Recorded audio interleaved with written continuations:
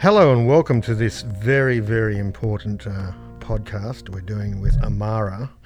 Amarah is from, I assume you're from Liverpool or the local area, is that right? Yeah? Okay. So Amarah is a gymnast. Now, I don't know much about gymnastics. I know that they fall over a lot. I know that they're very strong, quite flexible. How long have you been doing gymnastics for? I started last year. Last year. And what attracted you to it? Because lots of my friends did gymnastics and I was very interested. Were they always coming to school with broken bones and you thought, I'd like some of that action? Is that what it was? No, they were very good at gymnastics. They're good at gymnastics. Did you see them doing it and sort of go, that looks good, or? Yeah, and then I really wanted to do it. Well, so why? I mean, it looks to me like it's dangerous and it looks frightening and it looks physically challenging. Are they things that attracted you to it, the danger? I just wanted to see and try, to see and... And was it as much fun as you thought, or was it more, or was it less? It was fun and hard. Harder than you thought it would be? Mm-hmm. What was the hardest part about it, do you think? Where I had to go on this long beam thing and I had to walk on it.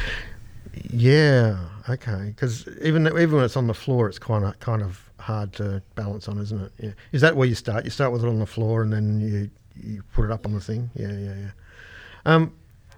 So I need to ask something. When you do that first layout, is that the word? Is layout the word? When you come off the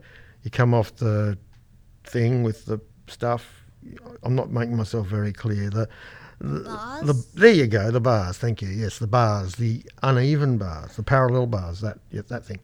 The first time you come off that and you do that somersault and you land on your feet, is that the most terrifying thing you've ever done? I didn't do that yet. You haven't done that yet, so it still remains the most terrifying thing you haven't done. It's going to be scary. It's going to be scary. So what do they do to help you get through the fear of these things? Is it down to how good the coach is? The coach shows us, and if we need help, she helps us. So the coach has to be able to do it. I guess that's a good reason for me not to take up gymnastics coaching, because I'd be of no use. I can't show them anything. So are you excited as well about that first big layout that you're going to have to do? I'm excited and scared at the same time. Yeah, so you have to have faith in the person who's looking after you, that they're going to catch you if you screw up and whatever. Couple of final questions. When you're watching the gymnastics on, say, the Olympics, when I watch it, I'm just like, wow, I can't imagine doing that many things on such weird apparatus.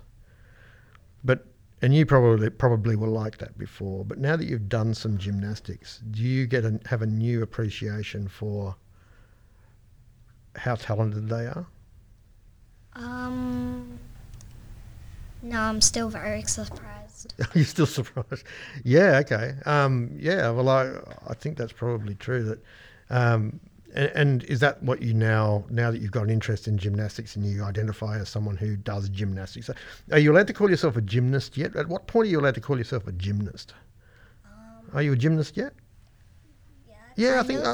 Okay. I'm really glad to hear you say that, because a lot of people, when it comes to writing, people go, I like to write, but I don't think I'm a writer yet. But I think once you're writing, you're a writer. I think if you can do that thing on that beam thing, I think you're probably a gymnast. So that's impressive.